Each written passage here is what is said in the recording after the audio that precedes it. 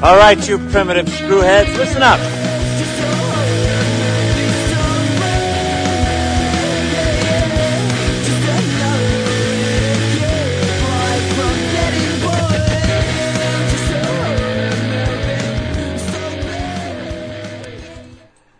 Hello again, screwheads, and welcome to Primitive Screwheads Talk Horror Movies. I am Dan. And I'm Andrew. And we are two friends who met over in South Korea and share a love for horror movies. So, this is our podcast where we pick a different movie every single session, and we go ahead and we talk about it. I was about to say week, but then I was just like, yeah, that's absolutely... Yeah, we've been really good. We've been great. We've been wonderful with a consistent schedule. You know, It's always, podcasting has always been, hey, why don't, release a consistent schedule? That's like the number one thing to do. And I'm like, yeah, sure, got it in one, 100%. We're great about that. Totally doing it. Killing it. Killing it 100%. Anyway, so we are two friends, met over in South Korea, love horror movies, and we dismember and dissect and talk about a new horror movie every single show. And today's movie is going to be the Korean film Train to Busan. But before we get started, Andrew, how's life? How are you doing? I'm doing pretty awesome, man. You know? How's the dog? He is behind me, No, he's moving around a lot. You'll hear him. He's there. He exists. He's there, he exists, he's still alive. Good to know. He apparently lost 2 pounds since his last vet visit, that told me, and which is bad. He's like the thinnest dog on earth. But oh man, my fat cat eating fat dog food now. Could lose 2 pounds. He's a fat boy. Ugh. Anyway, so I picked this movie. And the reason why I picked this movie is, once again, we met in South Korea. Korean horror has been a subgenre that I've seen a little bit here and there. Like, I was looking up lists of, like, best Korean horror flicks, and I was getting stuff like Old Boy, which I don't consider a horror movie at all. I mean, it's a terrifying ending, but it's not a horror movie. No. Yeah. And both of us have been exposed to a lot of Korean culture because we both lived there for over 2 years. And that's actually, once again, how we met. This was a huge deal, kid, when it came out. This came out in 2016. It is the Train to Busan, directed by Yoon Sang-ho, and it was a massive success over there. One of my friends who's currently staying with me, she said that over in Korea, during that time when she was there, it just exploded. She couldn't turn anywhere without seeing it. It was basically what Frozen was to the U.S., Train to Busan was over there. I'd almost say Frozen over there was bigger than it was in the U.S. too, though. That is true. Frozen was absolutely massive over there. God. So, Train to Busan, horror movie. It is set on the KTX, which is basically the Korean equivalent of the bullet train, but please don't call it a bullet train because they will get mad at you. Well, it's not even like a bullet train, it's just the regular train. Yeah, it's just it's a super fast train. It's not that fast, is it? Yes, it's fast. I can get to Seoul to Busan in like 3.5 hours. Yeah, but it's like their standard train though. It's not like a. No, there's regular trains too. Yeah, KTX is the fastest model train that they have in the country. They have regular slower trains as well. Listen, I commuted to Gyeongju like every single weekend. Oh, like I'd never taken that KTX. I never knew that. I just assumed it was their transcontinental. Nope. One. No, KTX is basically, their equivalent of the bullet train, super fast train. But it is a very ubiquitous thing and very powerful thing in Korean culture.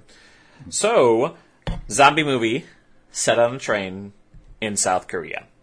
The premise, just based on the fact that I lived there for 2 years, was interesting to me. I was like, oh, wow, it'd be interesting to see a take on a Korean zombie movie because I hadn't seen any Korean zombie movies yet. And I believe there's still there's the Netflix show Kingdom, which is set during the Shilla period, so in ancient Korea, and that's a zombie flick as well. I haven't seen that yet. I do want to because I've heard good things. But this is pretty much your standard, typical zombie movie. Before we get started, though, I want to ask you a question. Yeah. What makes a good zombie movie? You know, I actually I'm thinking about that, and I think that's kind of hard to say because I feel like just the standard of good is the question. Like, so for example, like, Ramiro, people talk about like the social commentary and stuff, and that's a good zombie movie. But like, like I would argue that the Day of the Dead, or the Dawn of the Dead remake doesn't as much social commentary, but I think it's still a good zombie movie. Mm-hmm.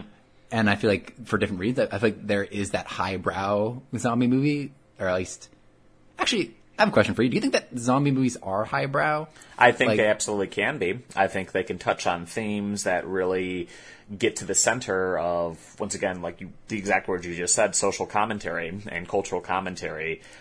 I think the best zombie films touch on that. They have some element of social commentary or cultural commentary, and it says something about that culture, something unique to say, and they use zombies to make that statement. But I don't know. I think obviously when Night of the Living Dead first came out, it was it was its own thing. They used the term zombies for that one, but it was newer. It was a new genre, and it was a new kind of commentary in its own way. But I feel like the commentary itself was very tertiary, though. All those movies, it's like consumerism or like racist assholes. There's a lot of the commentary is there, but is it very deep? Is it saying something super significant? Because this film, actually, I want to ask you later about the commentary they were making. I think it's pretty obvious what the commentary is, and I was watching it, I was like, this is a pretty common commentary, and one that is interesting because I think it's very inherent in Korean culture. I think when we talk about that later, but I think the problem they're addressing and what they're pointing out is very. Why don't you just give me what you think the commentary is right now? Is it the class structure? Yeah, it's classism, which I think a lot of zombie movies are, but I think that the classism and also, not to harken back to the Seoul incident, but the tendency to, follow blindly those with power, which I think was, I was watching it, I just kept thinking about the Seoul thing when you saw the businessman basically taking over the train just because he has authority and people listen to him. I was just like, wow, this is exactly how that happened.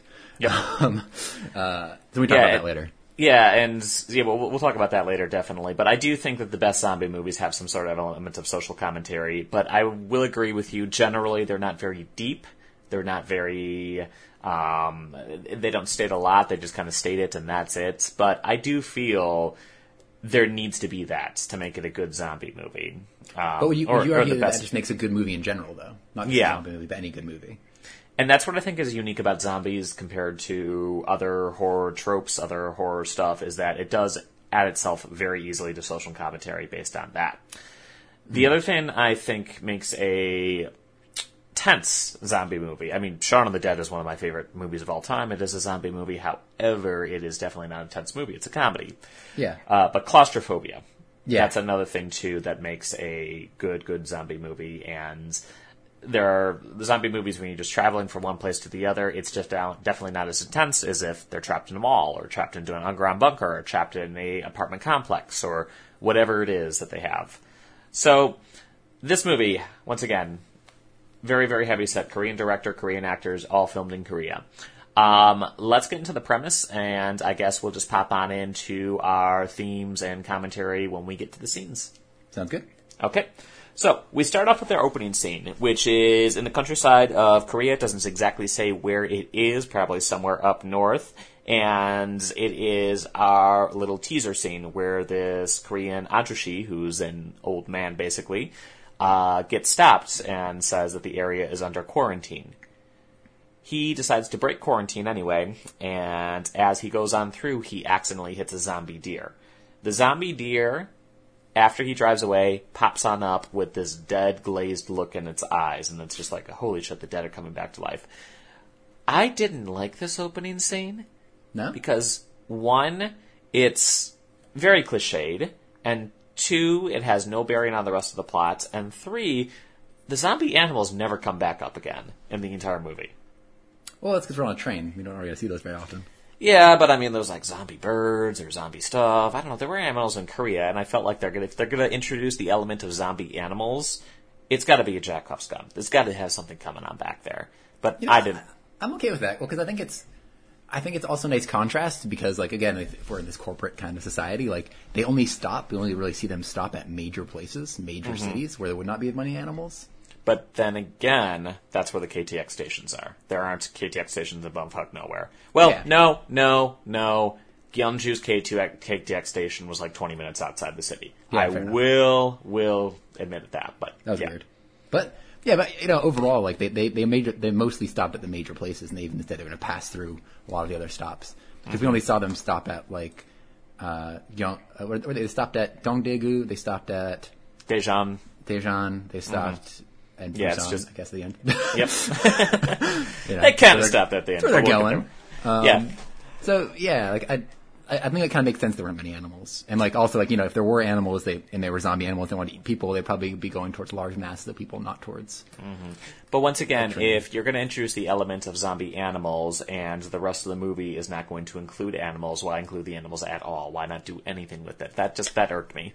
Well, because it's showing because otherwise, if they show you the zombie human, which is the villain, they show you the villain early on, it wouldn't be as shocking. So that's we didn't see our first zombie until that girl turned on the train like 30. But why include this opening scene at all? Then we know it's zombies. We know the premise. Well, to show it, and the idea too is that it's showing it included for us that the government's aware of it. They're trying to kind of keep a button on it. Again, that idea of like, there's the everyman coming through, and they're like, oh, go in there. Like, you can't do this. And he's like, he complains about the pigs and shit, and then like, fine, go in. Like, they don't really care about him. They, they're doing their job. It honestly, again, it's that, I hate to say it, but it's that kind of like that culture of following the rules and the bureaucracy, but not really caring about why. Yeah. So, and I guess this would be a good place to touch on it because we've kind of harped on it already. Korea has a very strict hierarchy system where it is extremely, extremely rare you go against someone who's higher up than you. And it's also extremely offensive to go beyond someone. Like, if I had a problem with my principal, or if I had a problem with an administrator in my school district, I would have to contact my principal and vice principal first. And if I went behind their back, that would be a major, major, major cultural no-no. And it applies to every sort of social hierarchy, social standing.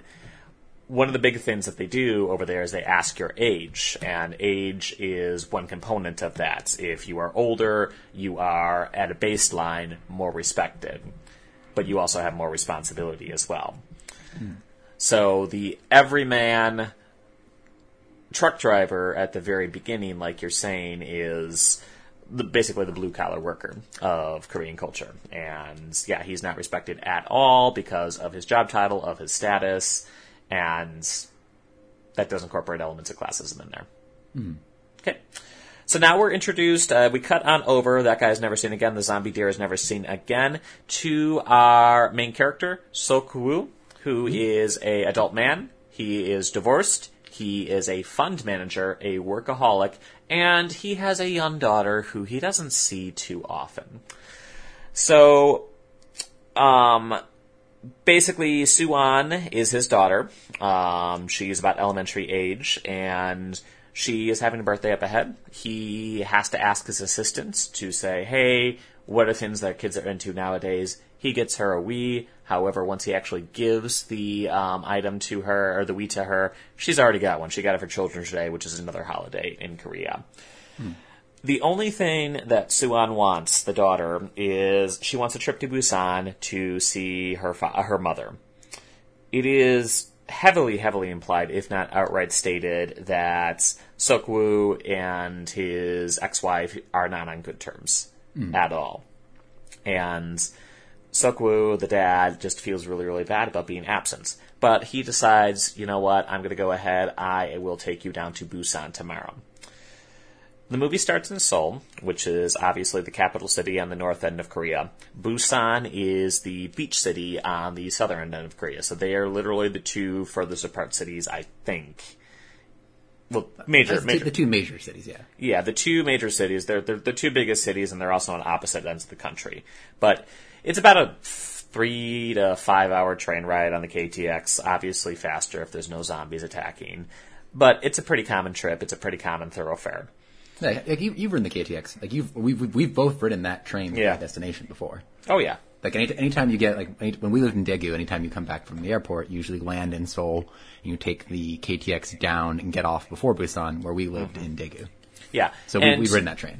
Yeah, and to really hammer in how compact and how easy it is to get around the country, there was one trip I had to Japan where I accidentally booked the wrong day for returning back to Korea.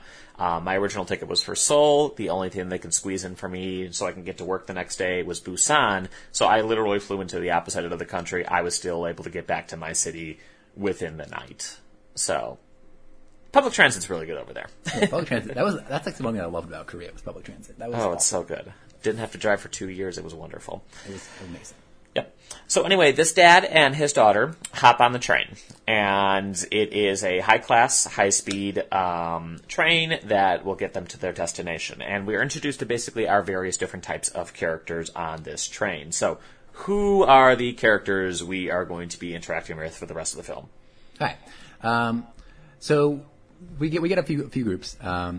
We get a businessman who is a chief operations officer of some big corporation. I don't think we ever learn. There's a group of baseball players, like a high school group that just finished a game. There are two kind of older ladies, friends. There is a couple, and I for some reason I always assumed that the male, the pregnant couple the male was like a boxer or something. Was that ever said? Or was that just something I made up in my mind? No, but that scene later on when he just completely wails on the zombies, that kind of gave you a lot of strength for that argument. So I just assumed that he was some like wrestler or some boxer who like it's basically a well-off guy and his wife, and he's very happy about his wife being pregnant. I think they're my favorite characters. I'm not gonna lie. Yeah, they're wonderful. Just want to harp on that too. So the COO definitely, when we're talking about hierarchy in Korean culture, he is definitely high up on that step ladder, and he's able to get his way in a lot of things just in Korean culture. Yeah. So that's how that works. There's also a homeless man in the bathroom too. Oh, yeah, so And- he sneaks on. Yeah, he sneaks on. And we also, as the train is about to leave, we see the conductor kind of standing outside the door, kind of getting the all aboard signal, and a teenage-looking girl kind of just runs onto the train, just in the background. Mm-hmm. As the train pulls away in Seoul Station, they notice at the top of the stairs there's some sort of commotion. People are standing around someone, and the phones are being out, and everyone's recording it, but no one's really sure what's going on. And the train pulls away. And we've got that. So when we get back to the homeless man in the bathroom, he sneaks on, and the homeless man basically just keeps repeating over and over again, all dead, all dead, all dead. The CEO, Yeon Suk, speaks to our protagonist's daughter and says, "Oh, you better study hard or you'll end up like that." And the daughter goes, "Well, Mom says there's good in everybody, and you shouldn't talk like that." Well, actually, I love it because what she says is people who say that are bad. It's like my mom says people who say that are bad, and I'm just That's like, right. yes. Like, oh. So I love that. That's like my favorite, like one of my favorite things. Yeah. This first act, the setup and everything like that, like the characters are very one note. I'm not a huge fan of the first act. It's really until the second act when it really kicks in the high gear, and I like the movie a lot better. But it's very obvious what everyone's character archetype is. COO, the Chief Operations Officer, what's his name, Yeon Suk, is asshole, egotistical, rich, is used to everyone kissing his ass.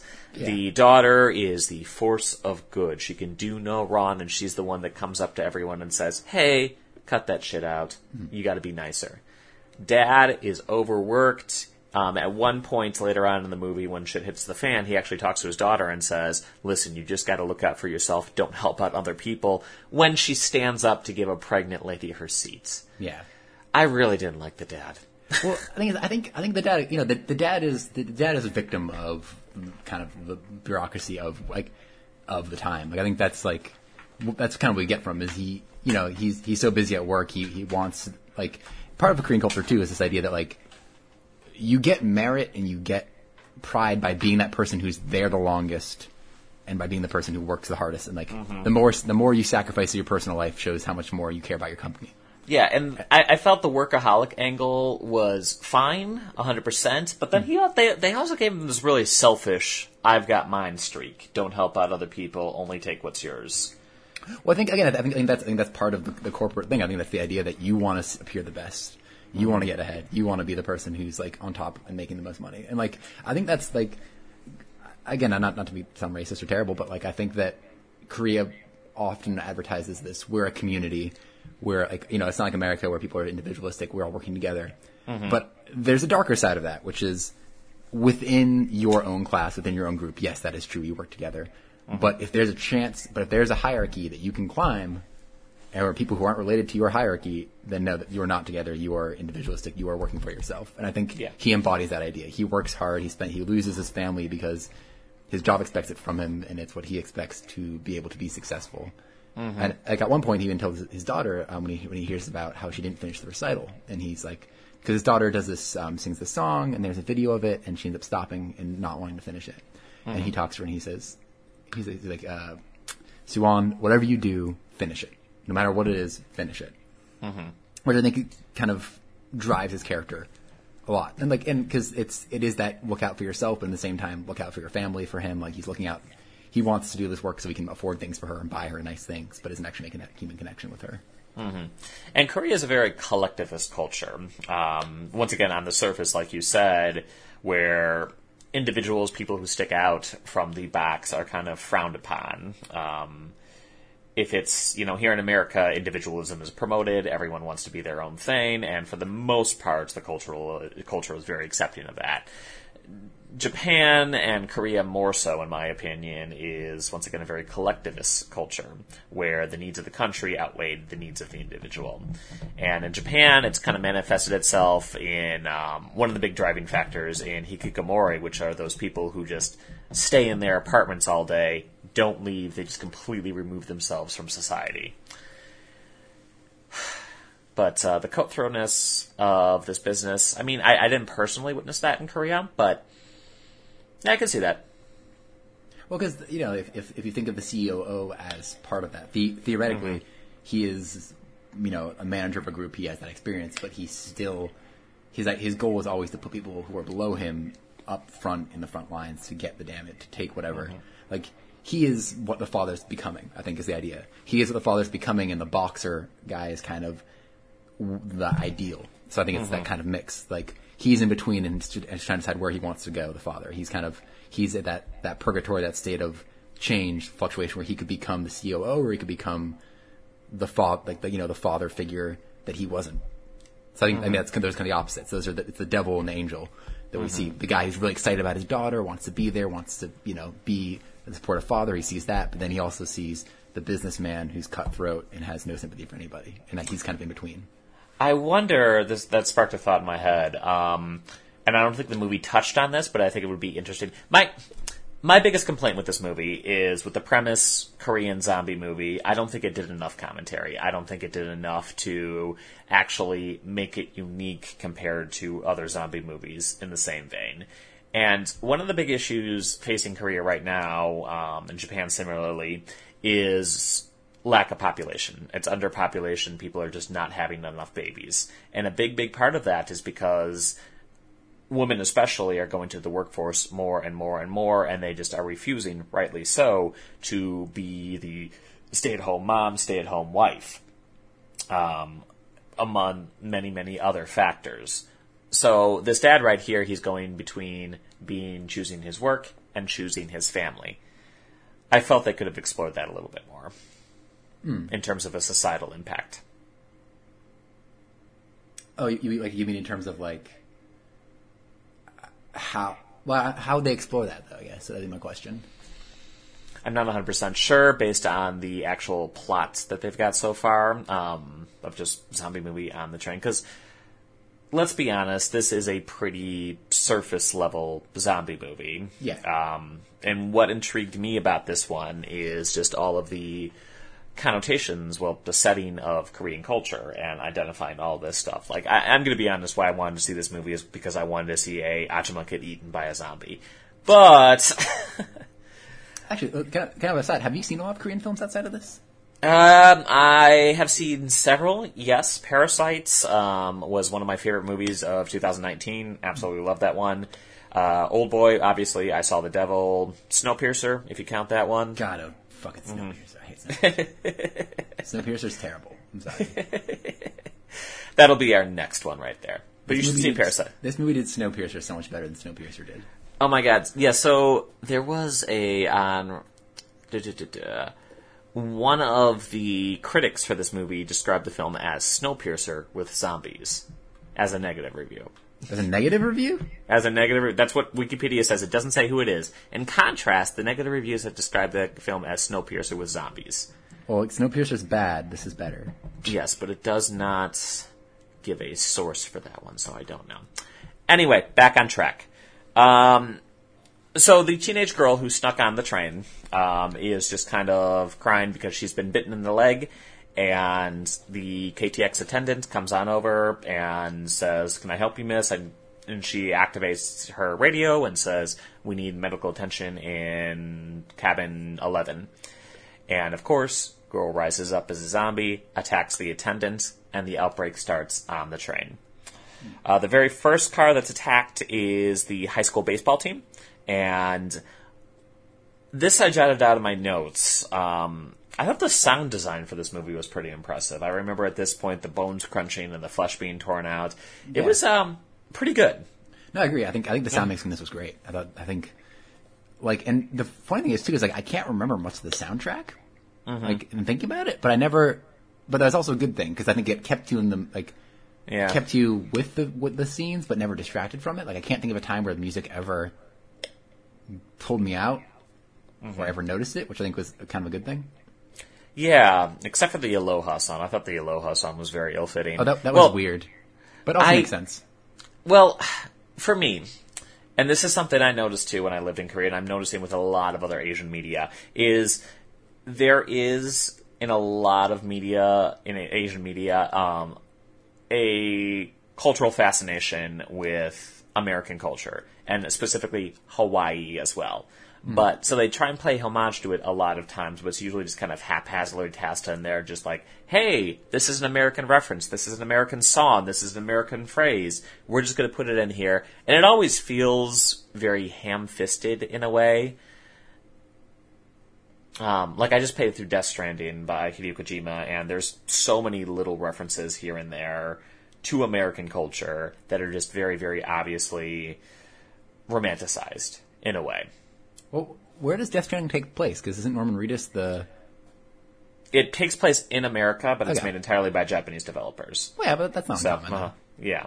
And just these little things here and there. I can't think of anything off the top of my head, but I remember I kept hearing that over and over and over again in my head as I continued to play it. Do you think that's like the American Roman or fetishization with like samurai and ninjas and shit? Exactly. Japanese culture and like honor. It's like, no, that's not what that means. Yeah, it kind of feels like a lesser extent of that. Yeah. The weeaboo Japanese fan who is obsessed with the Japanophiles. Yeah. Or not even just that. I feel like American culture, like they love having like the sci-fi movie or something like that where the character pulls out a katana and they're like, man, look at my cool katana. It's like, why? Why do you have that? Like, why? And that's like the cool like sword to have, and it's like. But like theoretically, like there are stronger weapons that are like not as flimsy. Like, why are you using that one? Why are you using the one that came out of necessity due to the lack of metal? Like, why? Well, if you have the resources, wouldn't you want something better? Anyway, so zombies are coming through this outbreak on the train, and the boxer and his pregnant wife is in the bathroom. Before the zombie outbreak occurs, the daughter is talking to the boxer, and the boxer says something like, hey, you can't use that bathroom. He uses the phrase, someone's peeing for two in there. Yeah. And I remember that was just, I don't know if it was lost in translation or what, but I thought that was just such an awkward phrase. No, originally, it said something like, there's two in there right now, I thought, and then I was just like, does he mean someone's banging in there? Is that what he's implying? Oh no, it's a pregnant wife. Okay. I love that. I love the way he talks. He's like my favorite character because he's just like so excited about his wife and his baby and the way he talks about it. I think he's awesome. Yeah, he's kind of the brute with the heart of gold. And I love that. I absolutely love that about him. So anyway, the daughter goes to another bathroom. Zombie outbreak occurs. The daughter runs past him, and the boxer decides to help out his pregnant wife. They end up going to one of the cars, and they slam the door on the boxer and his wife's face. The dad does. And it's kind of a hard decision at the moment because everyone's screaming, no, keep him in, especially that asshole CEO. But the daughter says, wait, I know him, he's nice. And then the dad decides to make the decision, open up the door, let them through, and then close the door again before the zombies come on in. No, he doesn't open it, does he? I thought, doesn't the box just open it himself? No, I'm pretty sure. It was after the daughter said, I know him. Doesn't he turn I don't think the father leaf? does anything. I'm pretty sure it's just like... That would make more sense considering what happened later in the movie. So. Yeah, I don't think the father does anything. All right. Well, you are the one who always corrects me on these things, so thank you for that. I'm going to trust your opinion on that one. Pay attention, goddammit. I did. I have notes and everything. All right. I can't be everything you want me to be. All right, Andrew? Come on. Be everything. So anyway, Boxer comes up to... Well, before we do that, how do they deal with the zombies on the other end of the door? Oh, I thought that was actually really clever. So they basically realized that the zombies only attack when they can see you. Mm-hmm. Which I feel like it's something we've really seen in a zombie movie. Like, we've seen it before, like, kind of like, hide from them. But it was very blatant where, like, if they don't have something in front of them, they aren't, like, aroused. They're not crazy. They're just kind of standing there.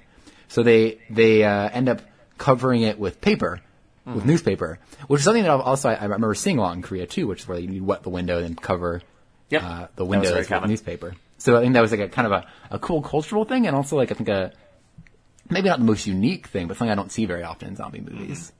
Yeah, my only complaint about that, I thought it was very clever too. However, and I will totally admit this is me being super nitpicky, I don't believe that a zombie didn't accidentally hit that lever. Because that lever, literally, it's just like a straight line up. It's a very thick metal lever.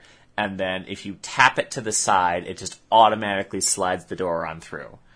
Well, but there is a significant amount of weight you need to put to that, didn't you? I feel like it wasn't. I think I remember those things. I remember there would be a heft behind it.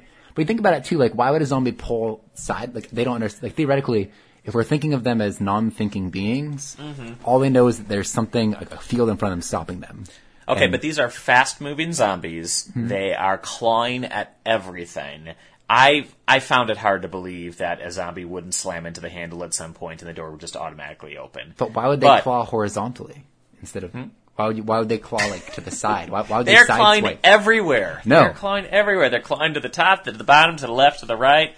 Everybody know everything you know in a box to the left, that sort of thing. Well, but theoretically, this might only be one or two who can actually reach the glass. Everyone else is kind of behind them. So that all one, right. Did they also pop the red lever that stops the automation from happening? Did they now? Didn't they pop that thing on the top right? That, like, there's that thing. I did. I recognize that in the second part. Yes, I do remember that. Okay. All right. Fine. Look at this. Listen, I admitted it was going to be a nitpick, but all right. I live to tear apart your nitpicks. You tear apart my nitpicks. That's fine. We got to get Mythbusters on that one. Or isn't there some sort of YouTube series now that, like, tests movie myths? We should get them on this then. Would a zombie accidentally pull up in the KTX? Yeah, we'll take a blind person and then just have them claw every which way back and forth. I don't know. Not a blind person, because the blind person has the mental faculties to possibly feel out and pull on a lever. So what, a monkey? Gorilla? Well, I'm just thinking, like, a zombie wouldn't understand a lever. They would just scratch up and down at the thing, you know? And even that, like, do they understand the function of their hands in terms of gripping utensils? Like, or would they just, like, slam into it? Yeah. I guess this would be a good place to kind of segue into talking about the zombies. These are not slow-moving Romero zombies. These are fast-moving Dawn of the Dead remake. These are Zack Snyder zombies. Yeah, they're Zack Snyder zombies. They run, they claw, they pile over each other. And there's a couple really cool shots when, like, the zombies are just piling all over each other, and it just creates this wall of death, which I found, like, CGI wasn't the best, but the image was pretty cool. I think they did it better than World War Z did. I would agree with that. I was just about to mention World War Z. But, yeah, in World War Z, there was, like, crowds of hundreds of zombies. This one, it's just, like, small little piles of, like, maybe 10 or 20, just kind of amorphizing back and forth. So, anyway, everyone's in. Zombies have been subdued for now, or at the very least, they don't see anyone, so they're just kind of wandering around their empty cars. And Boxer goes up to Dad and basically calls him an asshole, saying, listen, man, you almost killed me. You almost killed my wife. You're a jerk. I deserve an apology. And he says this in such a way. I love this actor. I love this character, where he's just like, he's firm. He's fierce, but he's also extending that olive branch and giving Dad the chance to make things right. Yeah. And Dad is just like, well, no, I have my own kid to take care of. This is where we get that scene where his wife is pregnant and she needs a seat, and the daughter comes on over and sits down next to it, and the daughter offers her chair, and Dad comes on over and says, listen, we're every man for ourselves here. We got to take care of ourselves before we can take care of other people. And okay, going back to the class structure in terms of getting ahead and, you know, kind of fucking other people over, or at the very least getting a leg up on competition. Yeah, but at the same time, too, this is nitpicking. This is total nitpicking. People give the dad's extreme, seats. I agree. Yeah, the dad's extreme. He's not in the right emotional state. Zombies are coming around. But people in Korea give their seats up to pregnant ladies. There's dedicated seats on the train for that. And I've been yelled at before for sitting on those dedicated seats. You know, to nitpick your nitpick,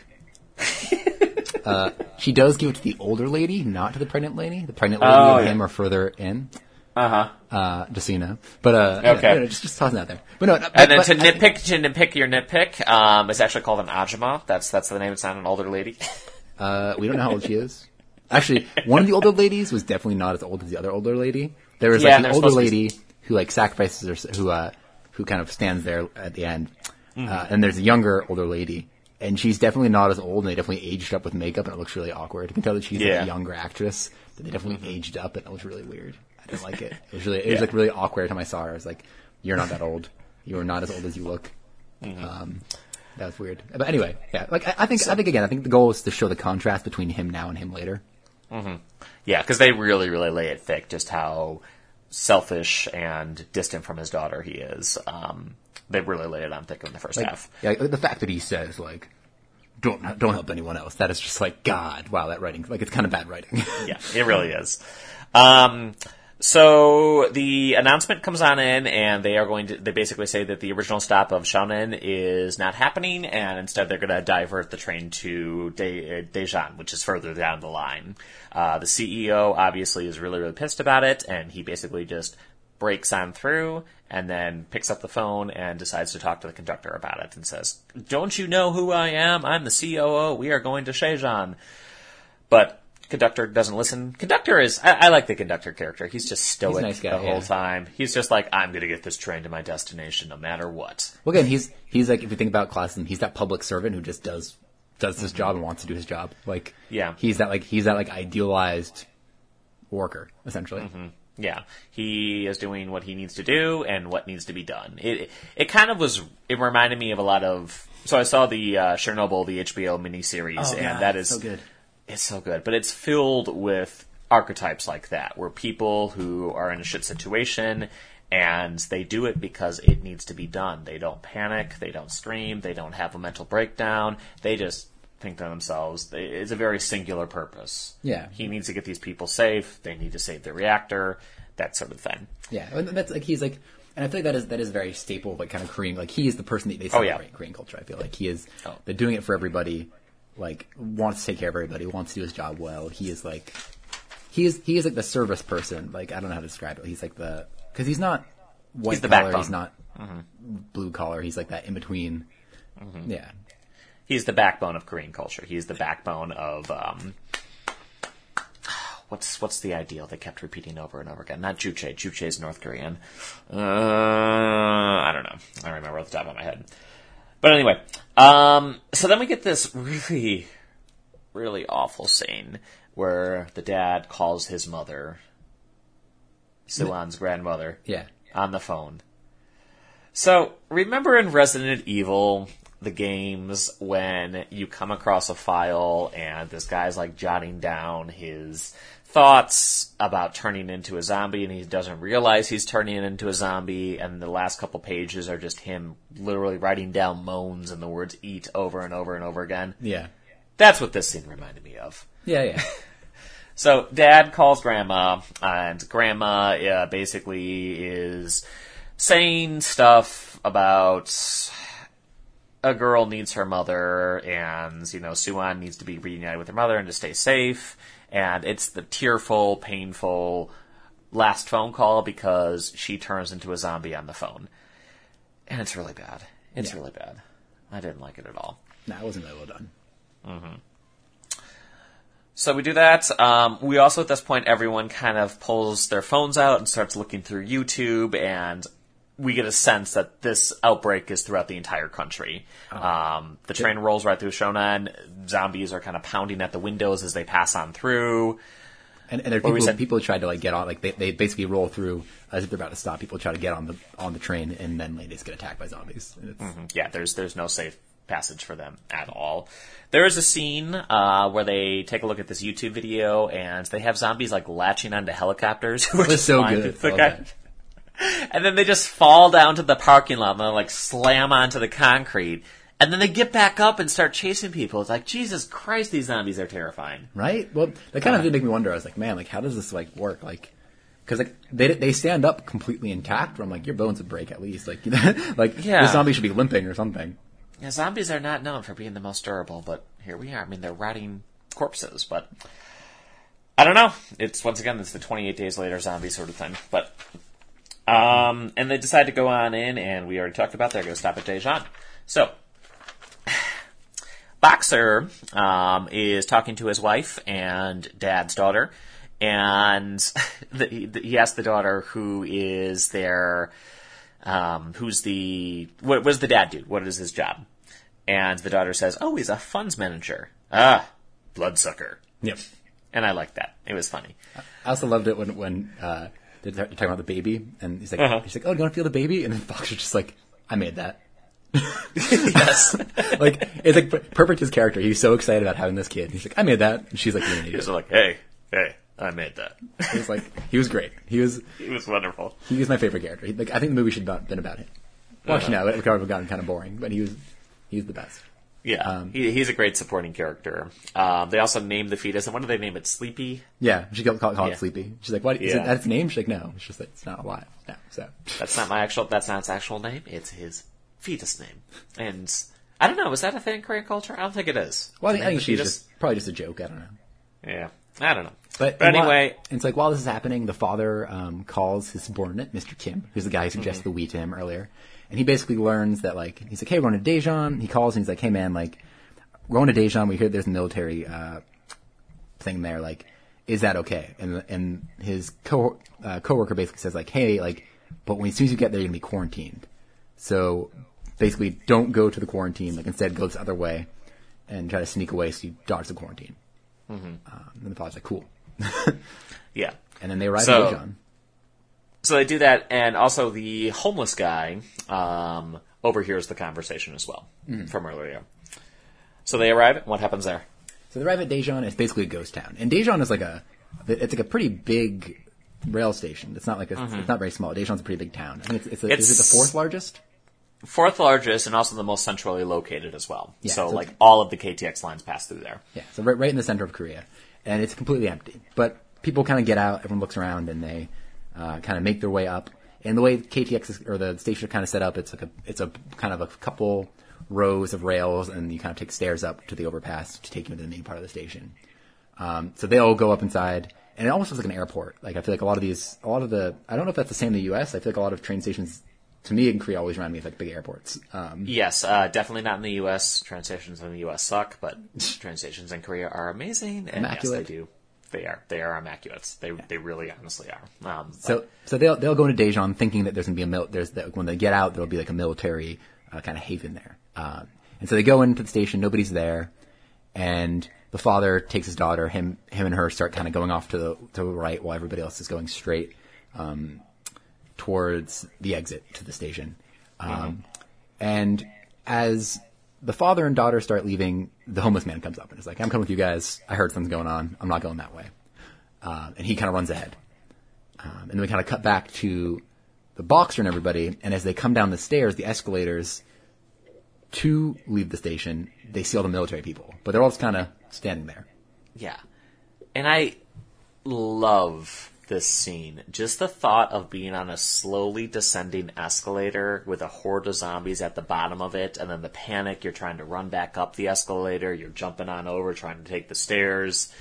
I just thought that was a really cool visual and a really terrifying visual, like being slowly brought to your death. Yeah, like really, like and a lot of people get down to your like, a bunch of people get down, and while this happens, the father and daughter and homeless man also run into their own zombie group, and so they all basically start sprinting back.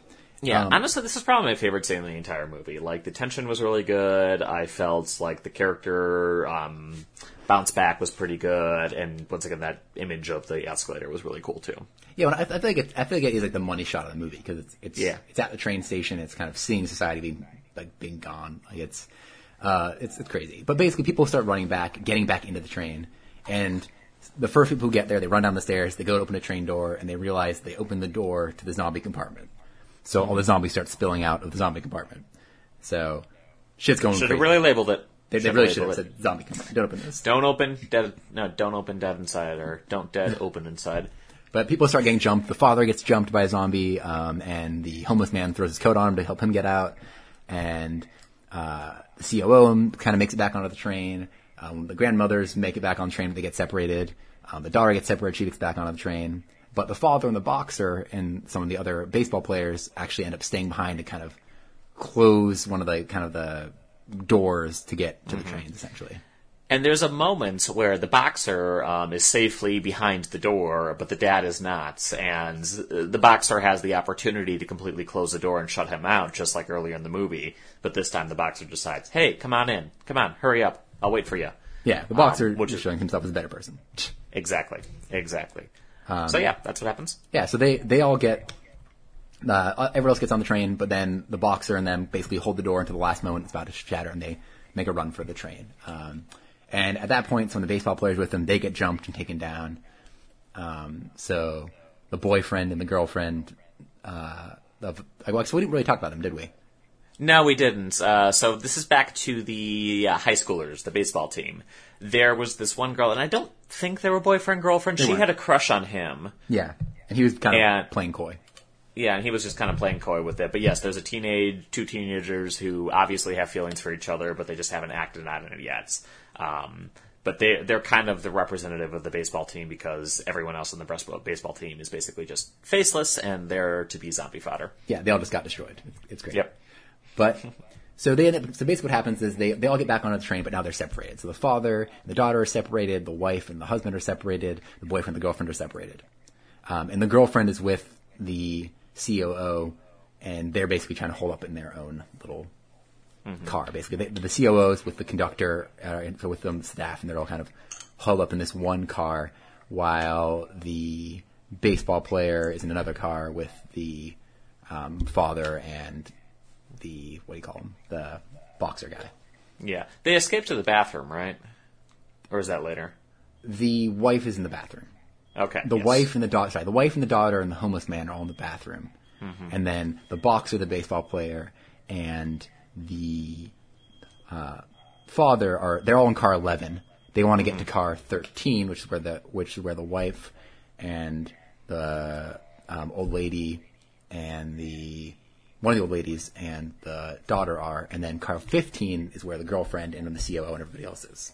And then 12 and 14 are Zombie Central. Yes. So basically they decide, they're texting, and they're like, hey, we're in this car, come get us. And so the father, husband, and boyfriend. Boxer. All decide to fight their way through the zombies. Because they realize that they're going through, that there are tunnels happening. And when they go through a tunnel and it's dark, the zombies can't see them. So they're like, all right, we can...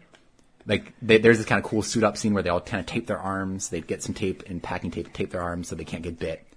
Oh, and dude, kind of load that's that time when the boxer just completely taped up his arms and he was like, I'm ready to save my pregnant wife. Like, that is the most testosterone I have ever seen in a movie. Yeah. I love that Best character. Uh-huh. And they basically, that's what they do. They go to town, they go to two different carts, and they do some pretty clever things. Like they use a cell phone, they call on the cell phone so the zombies will run that way so they can run past it. They climb across the top of the baggage area in order to sneak by the zombies.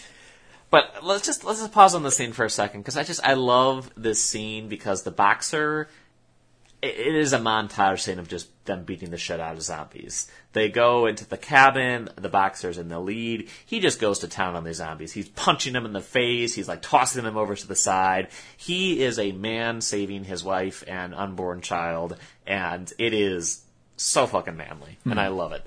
The baseball guy is in the back. He's swinging his bat away. Dad's doing his thing. And yeah, like you said, there's a lot of clever stuff and little things that they do too. But continue. Yeah, so I they love get, the scene. They get to that first one, they go to the next one, and it's all the baseball players. Mm-hmm. And this is actually when they use the phone, and I fucking love it because what they do is they throw the phone behind them, they sneak into the car, call the phone, so all the zombies run outside, and then they kind of sneak their way through. Which part of me wonders, why don't you guys just close the door behind you? Because we've proven that stops the zombies. Like, there are a couple of tricks that they use here, which they could have used later, but they don't. But it's funny because they go into the next room. They go hide in the next room in the bathroom at one point before they kind of where they're prepping to get through the next section. And the dad goes like, "Why is your phone so tacky?" He's like, "Why is your ring so tacky?" And he's just like, "Shut up. Wait, why? What's wrong with it? How do I change it?" It's just like, because you can tell again, it's this every man, like the working class father who's not like the husband who's not as like up on technology as the dad is. God damn it, the boxer is not as up to technology as the dad is. And he's like, but he wants to seem cool for his wife and for his kids. So he's like, shut up. But also like, how would I change that if I wanted to? Like, it's so good. Yeah, and I saw a lot of that type of person in Korea, where just the older dad who has got a lot of really, really strong values, but is also not up to date with technology at all.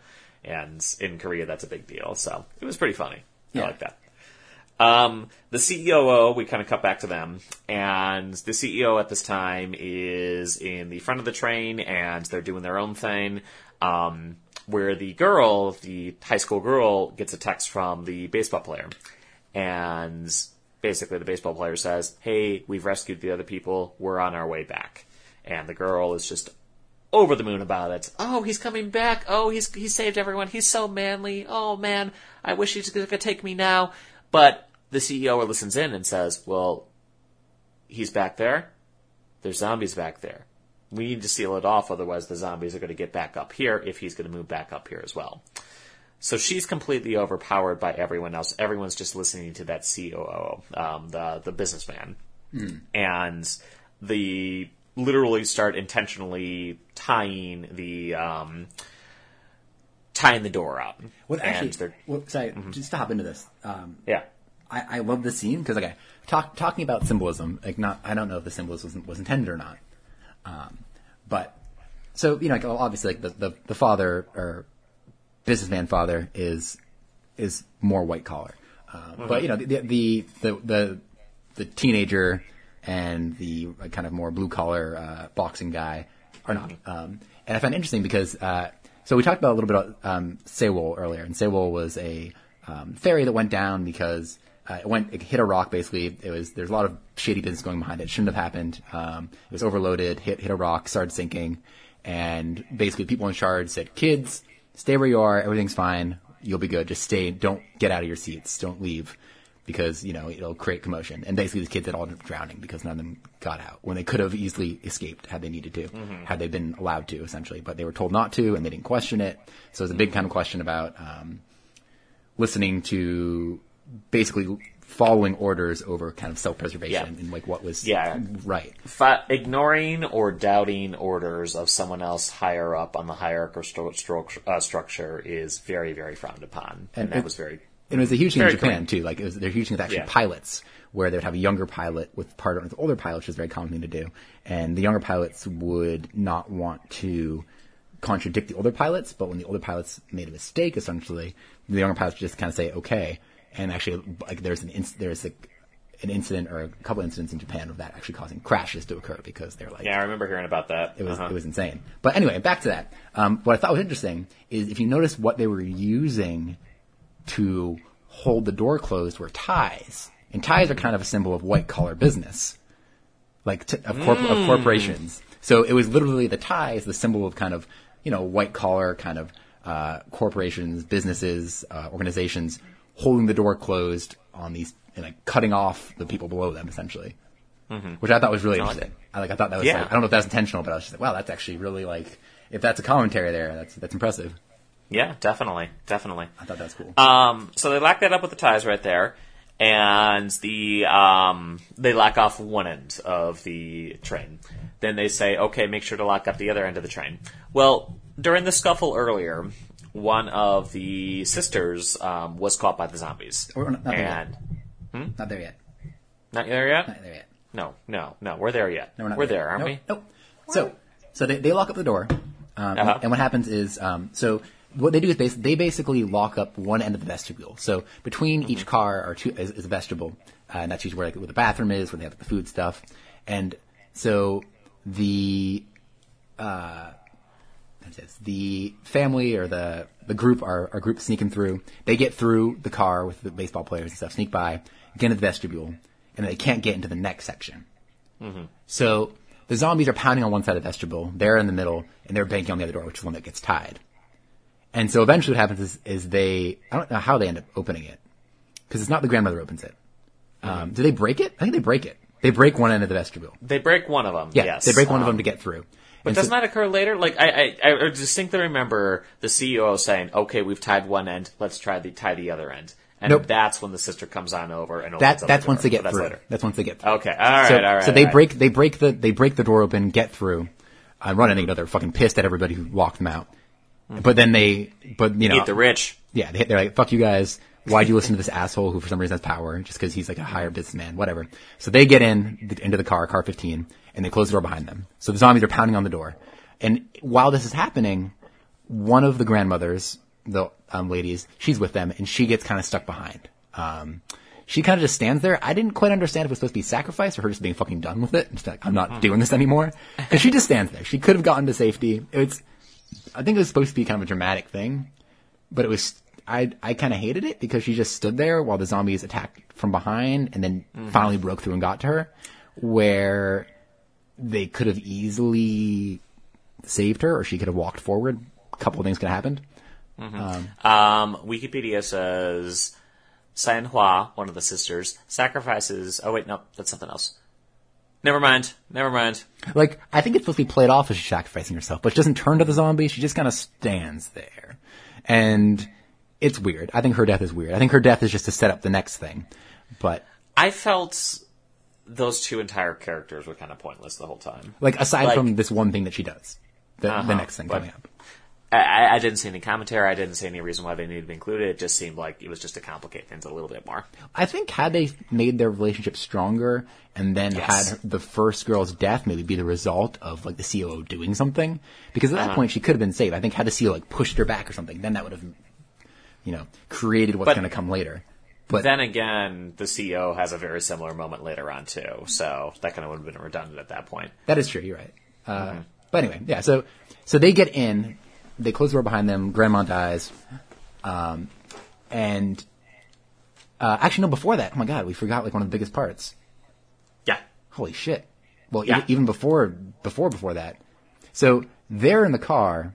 So this is, when they get to the car, they have it tied shut with the ties. And they're basically in a car's distance. There's the car behind them is zombie infested. There's an empty car that they are in. And there's car 15 where they tied off all the things. And basically, to get to the next place, they need to hold this door closed because the zombies, they couldn't latch it completely. And the zombies, have their hands kind of in the door. And so, our best guy, Boxer Dad, holds the door closed. Him and our main character father are holding the door closed. And Boxer Guy gets bit. And he's like, all right, like, I know what happens here. And he's like, hey, like, annoying trust fund dad, take my wife, make sure she's okay, get her out of here.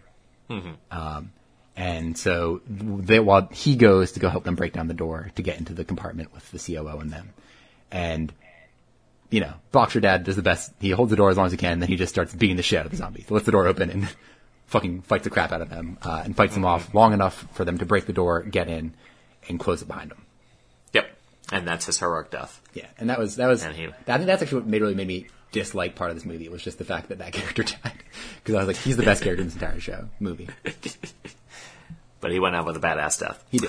So anyway, they get back up. Where are we at this point? Because we've been jumping around all over the place. So they get into the... Well, it's chaotic at this point in the movie too, so it's kind of hard to follow. It is. And it's hard when all the sets are the same. But basically, so they're now back in the main car with all the other people, and the people are freaking out. They're like, "You're in here. You could be infected." The COO basically says like, "They could be infected. We need to quarantine them." So this is when they tell them to go to the next vestibule, the one beyond where they were locked out of before, and they were going to lock them in that vestibule. So they're like, "All right, we're going to put you guys in quarantine in the next vestibule. There's a door between us now. So if one of you guys are a zombie, we're safe, and we're going to tie that door shut with ties." So now what we have is we have car with zombies, car 15 with the COO and everybody else who was being assholes. And then in the vestibule beyond them is where now our main characters are. They're tied and locked in there. Yes. So they're in there and they're like, well, fuck, this sucks. And they're about to get to Daegu now, right? Or to yes. Busan. So they're arriving at Busan. They're almost there. Daegu. No. Oh yeah. Daegu. Yep. Dongdaegu Station. Dongdaegu Station. Dongdaegu. Which is, South Daegu? East Daegu. East Daegu. It's like central East Daegu. And for those listening, Dan and I both lived in Daegu, so we've been to this station. Many times, right next to Bangladong, which is like the downtown of Daegu, and it was great. We've been there all the time, so I kind of loved seeing that. I thought that was really cool. Yeah. I was like, hey, I remember that place. I went to the Perry Baguette there 1,000,000 times. Yeah. I love and they have the good theaters. Man, I love that. We need to go back there. Anyway. Yeah. So as they're pulling into Dongdaegu Station, we see our other grandmother, and other grandmother sitting in the back and basically disgusted with what's going on. Because, again, that is another thing of Korea, is kind of this idea of the older generation is kind of seeing the corruption of the younger generation, seeing this business, seeing this media, kind of overtaking society and kind of the selfishness of people. I think the older people in Korean movies are typically kind of portrayed as heroic or wise or kind of like the voice of reason. And she's just done with it. She's like, she watched people be assholes. She watched her sister die, partly because people kind of blocked them off. And she's like, you know what? Fuck all of you. So she stands up, and again, these doors aren't locked. They just aren't opening. And she opens the door, letting the zombies in, and basically murdering the huge group of people that are in the car 15 with the COO. And as that happens, they pull into the station. So what happens from there? So they pull into the station of Dongdaegu Station, once again, one that's very familiar to me, and the train conductor at the very, very front, as he's pulling on in, seems that the train is blocked off. There is a massive cargo container just sitting in the middle of the tracks, no way to bypass it. So the conductor goes on the announcements, and once again, this is our stoic blue-collar guy who just, well, not even blue-collar, but a stoic backbone. He's got a job to do, and by God, he's going to do it. Decides to tell everyone over the intercom, hey, we can't stay on the train any longer because the track is blocked. I'm going to go ahead and get off. I'm going to try and go on a thing to the left, and I am going to find a train. Another train in another place right there. So all of our heroes basically decide to get off the train at that point right there. And why don't you tell me what happens there? So while they're getting off the train, we cut back to our crazy zombie train. And we find that actually the COO and one of the staff who worked on the train, who also was kind of his henchman, he basically is one of the first people kind of become subservient to him when he started making all these demands. They locked themselves in a bathroom to avoid the zombie horde, which seems like a great idea for everybody in this situation. Just always hide in a bathroom. The zombies can't get in there. And so they're in there. They know people get off the train, so they're like, all right, let's get out. And the COO basically says like, hey, the coast is clear. Worker guy, get out there first. And he just basically kicks him into a zombie and bolts out the door. And so while this is happening, the other people all kind of get separated because another train is coming and is unmanned and crashes into all their trains. It's like a huge train crash scenario. And so the father and daughter and boyfriend and girlfriend and pregnant woman all kind of get separated. And so the boyfriend and girlfriend, they try to make their own way out, and they kind of basically try to travel through one car to the next car. So they open one car, hoping to go through the vestibule to cross over, basically, because their paths crashing on through those cars right there. And at one point, they jump onto one of the cars, and they're in the vestibule, and the baseball player and his girlfriend, not girlfriend, are basically, he's trying to slam on the glass, trying to break out the other ends. When he's doing that, the COO comes on into the vestibule, grabs the girl, and then tosses her outside, and she gets bitten by a zombie. Because he's being chased by a zombie. The zombie chases him down, basically. Yeah, and he basically just throws her to the wolves. He's just like, I'm more important than you are, blah, blah, blah, blah, blah. So that's his moment right there. If you didn't catch it at this moment yet, he is a bad character. Mm-hmm. You do not like him at all. 0 out of 10 would not be caught in a zombie apocalypse with him. So, the CEO overpowers the other boy as well, and then ends up breaking the window. The boy decides, instead of going on through, he's like, fuck this, I'm done with this, I want to sit down with my possible girlfriend, and I'm just going to cradle her until she turns into a zombie. And it's kind of a sweet scene, like, you've seen it before in several other zombie movies, where they basically... Sorry. No, you go. Sorry. Yeah, no, they just kind of sit there, and then she kind of slowly turns into a zombie as he's crying, and, just like, oh, we didn't have enough time over her body. So that's that. Yeah. And I think I will say about this one is I don't think he was shocked. I think he knew what was happening. He just didn't care. At that point, I think he kind of like the grandmother was done. Yeah. I think, because it wasn't like he was like, oh no, she turns, she bites him. Like, I think he knew it was going to happen. He was just ready for it. Yeah. That's one thing about this movie. Like, everyone knew exactly what was happening in this movie. Everyone knew. Zombies? Oh, yeah, we know exactly what those are. Yeah. We know exactly what it means if you get bitten. We know exactly what it means you get infected. Yeah, there's going to be no, oh, well, maybe they're not going to turn, or maybe we can save them. No, it's just going to be, yeah, you got bit, you're fucked. Mm-hmm. Mm-hmm. So then we cut back to the dad and the daughter and the homeless guy and everyone else, and they're kind of trapped under a train because that flaming train that kind of moved towards them knocked everything over to the side, and they're kind of trapped on under it. So they're crawling through this burning wreckage, and the homeless guy has his moment of heroicism where he decides to bravely sacrifice himself. And there is this pretty cool visual shot. So picture this.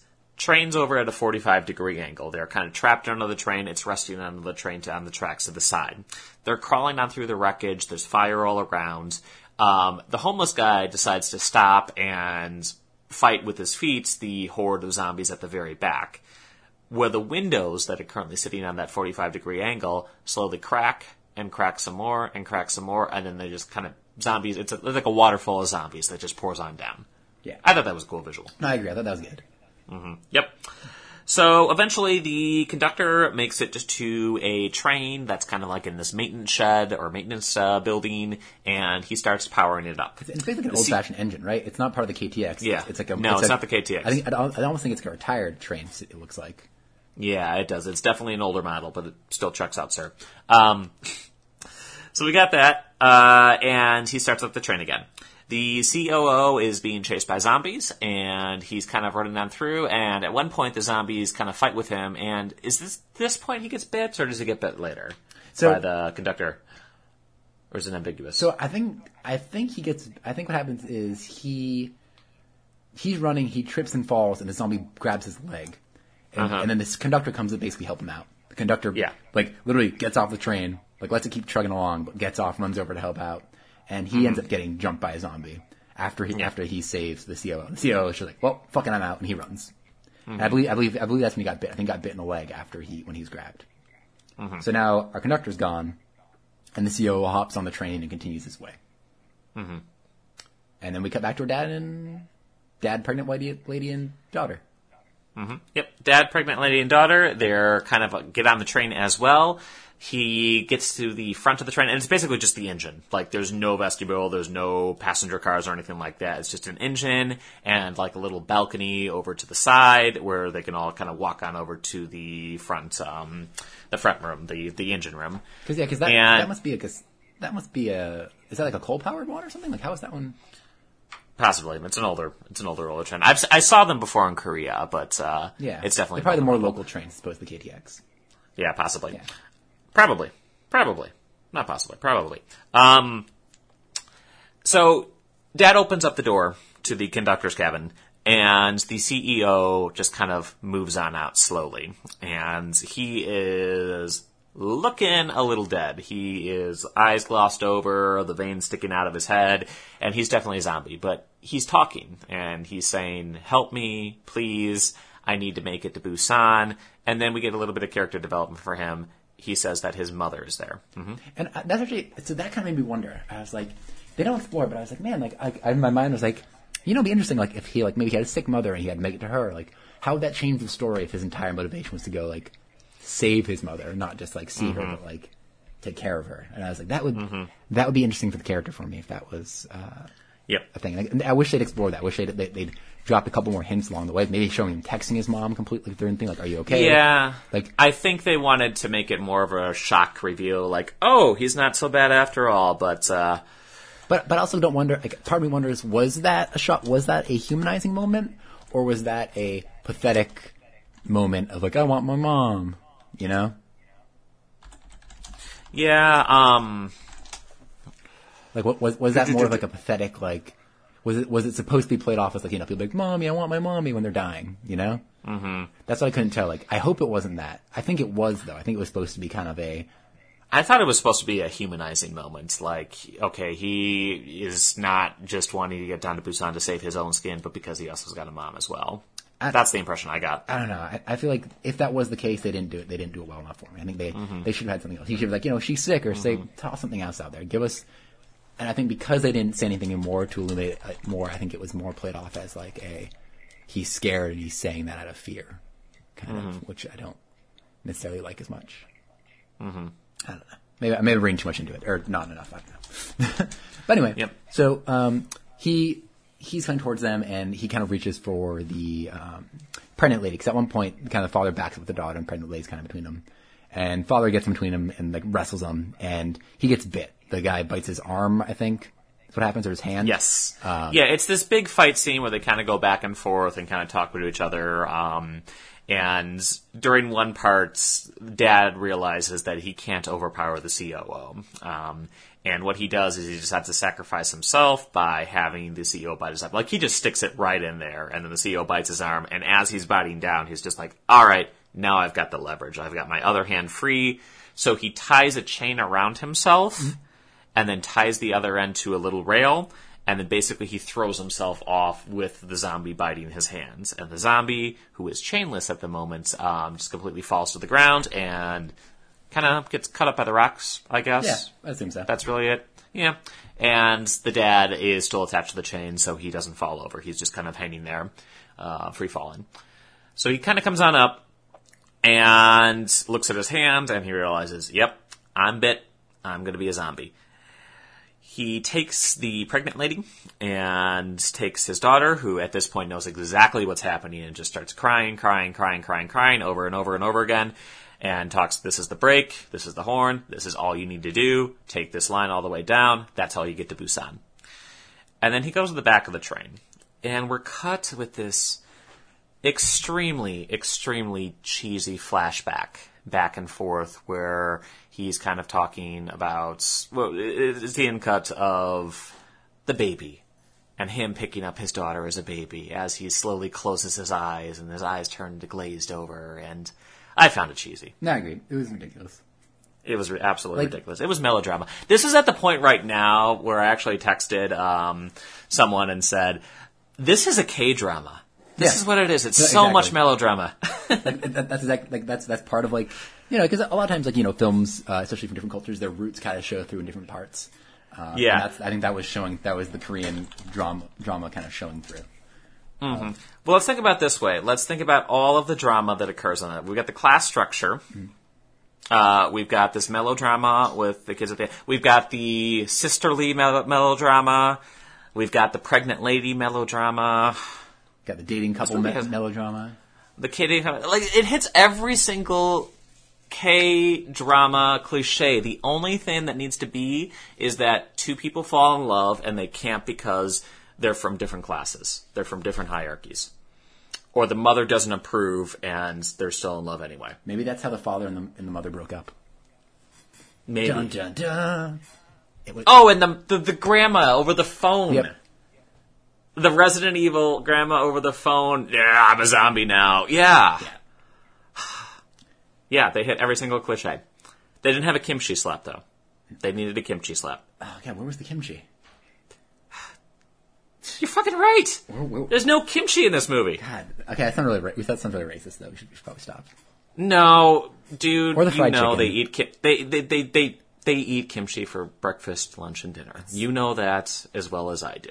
True. Kimchi is a proud Korean cultural tradition. Has kimchi become a bigger thing, like where you are? Like, I feel like I'm seeing kimchi in stores now, and it's kind of weirding me out.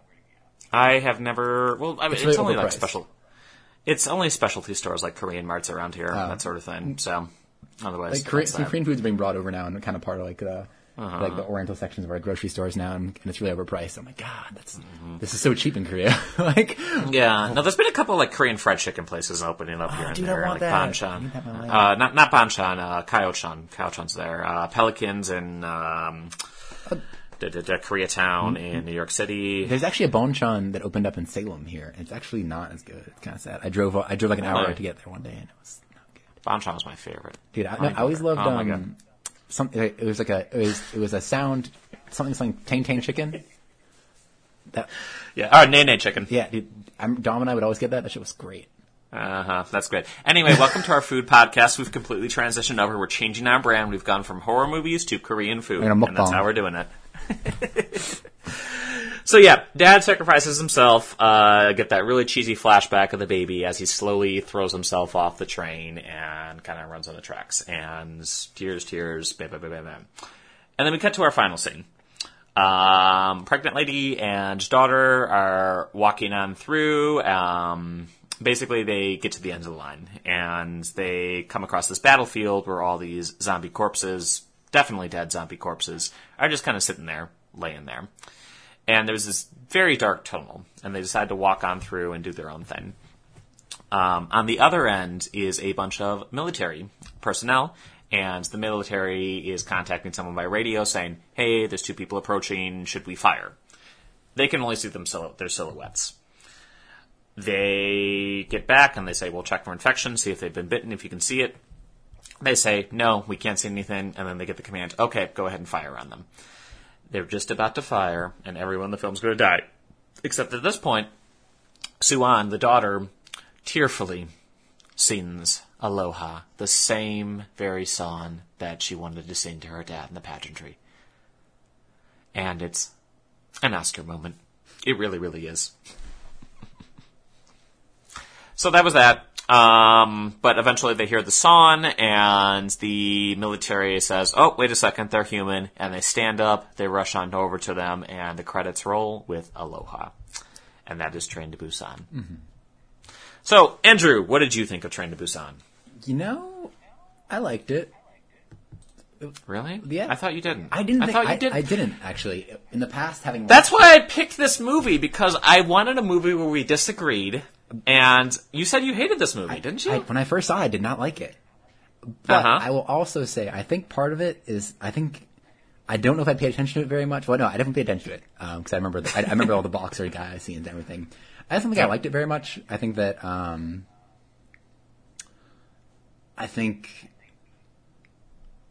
don't know. I think it was just I don't know if I was just in the right place for it at that time. Like maybe I think Snowpiercer just tainted me a lot, and like I just didn't want to see another Korean movie on a fucking train. And I was just like, fuck this. And I thought, like, I think that how we discussed that it was it's a well-made movie, but there's nothing really super special about it. Yeah, I mean, the big draw for me, once again, it was because it was set in a setting that's so intimately familiar to me. Yeah. It's, Don Dago Station, I went there literally like once every other week. Seoul Station, I had been there dozens of times. KTX, I've driven back and forth. And just Korean culture in general. It's, like I said, the best zombie movies have commentary, social commentary on it. And I was really, really interested to see what this additional setting would have to say about zombies. And You did make some points, and you did make me think some things, especially that tie metaphor when they're lapping up the door. Like, I would not have thought about that at all, but... You know, I don't I'm know. a genius, but You are, but... I agree. I think a lot of it is the nostalgia. I think for me, like I think what made it really fun was like, I miss Korea was a fun part of our lives. It was an informative part. Oh yeah, part Korea of was the years. amazing. Mm-hmm. And I think too, the one thing that I'll say is like, I think, I don't know with you, I definitely became jaded in my time in Korea, and I think that there were things that, like, I still love it and I want to go back, but I think there were a lot of things of the society that I kind of not had issue with, but like I noticed a lot of the cultural things that this movie comments on, so it was kind of nice to see that and be like, oh, okay, it wasn't just me. That's what this movie's, meta story is this, like, and what's behind it. And I think it's interesting too, because I think that having lived in that country and lived with that society for a couple of years, like, I think you and I have a more understanding of what they're commenting on and having firsthand seen some of the things they're showing. But at the same time, I also feel like I have to preface this as like a disclaimer. Like, we were obviously foreigners over in Korea. We did not get the full Korean experience because, no matter how long we spent in Korea and how much we integrated ourselves into the society, there's still going to be nuances. There's still going to be stuff that we just don't understand because we weren't born and raised there. Yeah. And we're not Korean. That's not our nationality. That's not our ethnicity. And we are always going to be outsiders there. No, completely. Yeah. So I don't mean to say that as if like we were experts on it by any means. Yeah. No. I didn't say you were. I'm just for any angry Korean listener. Yeah. That's our disclaimer right there. We loved your country. Yeah. I loved our time there. I love being there. But I guess what I mean to say is not necessarily that there's anything indicative of Korea, but it was interesting to see the way that the zombie commentary plays out in a different culture. Yes. Because I think in the U.S., obviously, what we mostly talk about is consumerism and prejudice. And that's what comes out in a lot of the Romero films is... And then over here was class structure and the hierarchy and just, I think you really hit the nail on the head where you said it's blindly following what someone else on the social hierarchy or ladder says. And part of me wonders, like, was this movie a response to the Sewol? Like, was this partly... meant to comment on that? Because it seems... Okay, we should talk about that. Sewol happened before this. So it's very interesting that, like... Sewol happened 2013, I want to say. 2016. It was right after I came to Korea. Yeah, it was our first summer there, I think. Yeah, but anyway, for anyone who's not familiar, that was a very, very tragic accident that happened in Korea. It was a ferry that was transporting from the northern coast to the southern coast. And through a series of massive, massive fuck-ups and people not doing their jobs and not responding to things, it sank. And lots and lots of people drowned, unfortunately. And the unfortunate thing about that was it was a lot of school children. They were going on a trip. They were it was a school trip primarily. There was like a couple of different schools were there. And a lot of these kids just, like, they have video of them talking and being like, they don't want to die, and, like, being told, like, calling their family. As it was sinking, it was really, really heart-wrenching. And I remember the mood in Korea that day. It was pretty bad. But when the details of the event came out, a big part of the criticism was that there were a lot of things that were wrong, and people noticed that these things were wrong. People noticed that the ship was not up to par. People realized that the captain was not doing what he was supposed to be doing. But no one spoke up and no one said anything because, and once again, this is from an outsider's perspective, but there was that pressure to not tell someone else higher up on the social ladder that they're wrong. Well, and part of that too is like some of the sketchy things that went on was like the person who owned the boat had let out water because basically boats have usually an amount of water in the bottom, and this keeps them capsized, keeps them flipping over because the water weights it down in the bottom part of the hull. And the reason they did this was so they could actually put more on the ship. So that people were like, all right, well, if we weight down the top more, we can put more cargo on the ship. If we let out the water in the bottom so that it doesn't, so that it weighs less. But what this does is it reduces the ability for the ship to stay upright because you now have a top heavy boat with less water at the bottom holding it down. So when it hit some rocks on the way to Jeju Island, I believe, it just flipped over. And when this first started happening, the kids and everybody is told to stay in their seats and to not leave when they could have gotten to the top of the deck. and escape. And a lot of the criticism came too later was that the captain got off the ship pretty quickly, which I think again that's kind of, I think going down with the ship is stupid. I think that is an idiotic idea that somebody should have to go down with their ship until the last person's off. But if you're responsible for it, you should make sure everyone else is taken care of first. Especially if you told people to stay on the ship, you should not get the fuck off the ship. That is a problem. But like, it's really harrowing to watch the videos of it. And there's some videos where you can see, at least it looks like you can see people as the boat's about to capsize, people like at windows that are like exposed to the air, and then it goes down. And it's like really sad. Yeah. And I wonder, was this partly a response to that? Because if not a response to it, then a commentary on something that was apparently very pervasive at the time. Yeah.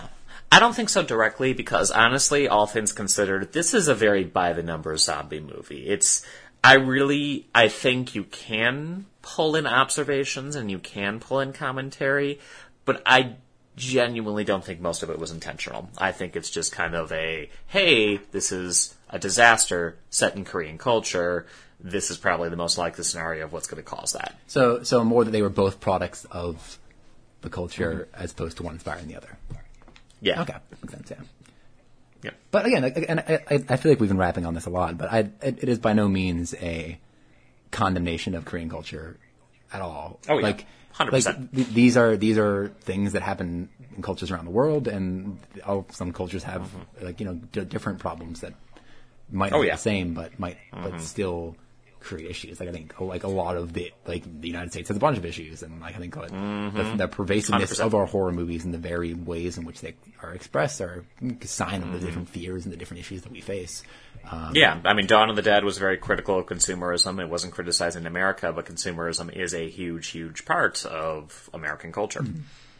And honestly, I think that you could draw parallels with the COO and certain people in the United States, honestly. So I think that it's. I don't think. Obviously, we're taking from a discussion of Korean culture because it's Korean film, but it's definitely a very. You could take the same movie and set it in any other country and it'd be the exact same thing. Yeah. Maybe Denmark. Maybe not Denmark. Denmark seems to be great. Maybe not Denmark. Denmark doesn't have too many zombies. Anyway, so that is Train to Busan. My opinion, it's a solid zombie movie. It has a unique setting. There's definitely little bits and pieces that we picked up on that most people will not pick up on if they're not familiar with Korean culture, but I do think it's overrated. Like, I really liked it the first time I watched it. The second time I watched it, I'm actually the opposite of you. I actually liked it worse. Well, part of what I think the issue was, and I think it's part of why people love Snowpiercer and shit, and maybe even Old Boy. I think Old Boy is good, but not that great. I think Sympathy for Mr. Vengeance is a lot better, which is... Okay, so real quick, there's a complete segue. Have you seen Parasite yet? No, I want to, though. It's on my list. I am very, very curious to see your opinion on that one, but we'll talk about that later. But anyway, continue. I think part of the reason this movie did so well was, I think, because it is a foreign film, and because at that point Korea has had a U.S. Renaissance lately, in the sense that Korean culture, K-pop, I think that it's the time that you and I went to Korea was a very interesting time, because it was this time when I think South Korea became more of an influencer in the United States. Gangnam Style got 1 billion views, and Old Boy was becoming popular in the Old Boy remake. And K-pop, K-dramas, everything. It's become a big thing. Like BTS is doing something for New Year's Eve tonight. It's become a lot bigger. And I think that as a result, a lot of people became really fascinated with this and with Snowpiercer and Mother and Korean movies that were coming over. And I think to a degree, and I don't know if it's appropriate or not, in the sense that I think that a lot of people tend to value foreign films as more of an art house than they are. If that makes sense. I think. It depends on the nation. Like a French art film, definitely that's going to be regarded more art house. But I have to say that I feel like foreign films tend to fall more into an indie category, which sometimes gets more laurels for being that. If that makes sense, and I'm not saying this is that. I think this movie beats the shit out of a lot of modern horror movies. I'd say out of most of the horror movies I've seen that have been released in theaters lately, this takes the cake for being better than all of them. But I just think that like, kicks the shit out of It too. Jesus Christ, that movie's terrible. But like, I think that part of the reason that I think it may have been kind of, to me, that may have turned me off when I first saw it was that everybody was singing its praises. And I think having stepped away from that, I've ever been like, oh, it's so great, it's from Korea. And like this, almost the idea that like, it's not Hollywood, so we should give it like, so we should love it. Like, I don't know. I felt like there was a reactive atmosphere towards it that I think. Okay, so you're off. saying that you're a hipster and you didn't like it because it was popular. I think everyone just talked it up so much. So when I got to see it, I was just like, what the fuck is this? Yeah, and that's, I mean, we can kind of talk about that for literally every single piece of media. But yeah, you got to separate the media or the fan base. Like, if I could not separate the media from the fan base, I would not enjoy Rick and Morty at all. Oh, God, yeah. Jeez. God, I hate Rick and Morty's fan base. Actually, I was talking to somebody a little bit a while ago about Be More Chill, the musical, which I love. And I mentioned, like, my Overwatch name is akin to that, is like a reference to that. And somebody was like, wow, like, oh, you like that? Like, but yeah, the fan base is shit. And I was like, yeah, I didn't really know the fan base existed until after. And I was like, yeah, they're assholes. But yeah, the fan base of things can destroy things, I think. And I think, oh yeah. Yeah, I think that's definitely a problem. I think that's where my knee-jerk reaction came to that. But honestly, I think maybe because I've just been watching, like, this entire month, all I've watched, aside from You and Dirty John, which are great, you should watch those. But I've been watching, like, literally every shitty Hallmark Christmas movie. Like, every one that's on Netflix, I have seen it. Okay, so is that the one, have you been watching the one where the busy business lawyer girl from a big city goes back to her small town and finds this farm boy who teaches her the true meaning of Christmas, and also there's a dog? Have you been watching that one specific one? Like, that sounds like 8 of them, but yes. Like that's the joke, dude. I watched like Christmas Night, Christmas in the Wild, Christmas Break-In, like literally every movie we've watched them. So I did have one Christmas where I played a drinking game to it. But anyway, continue. I've been interrupting. No, please, no. But like, I think that also plays a role in how much I love this movie, because I was just like, holy shit, a well-made movie with production values, and it's a horror movie that I haven't gotten to see in a while. Like, yes, I was like, I borderline think I loved watching this movie. It was very nice to watch. It was cathartic. It was cathartic. It was.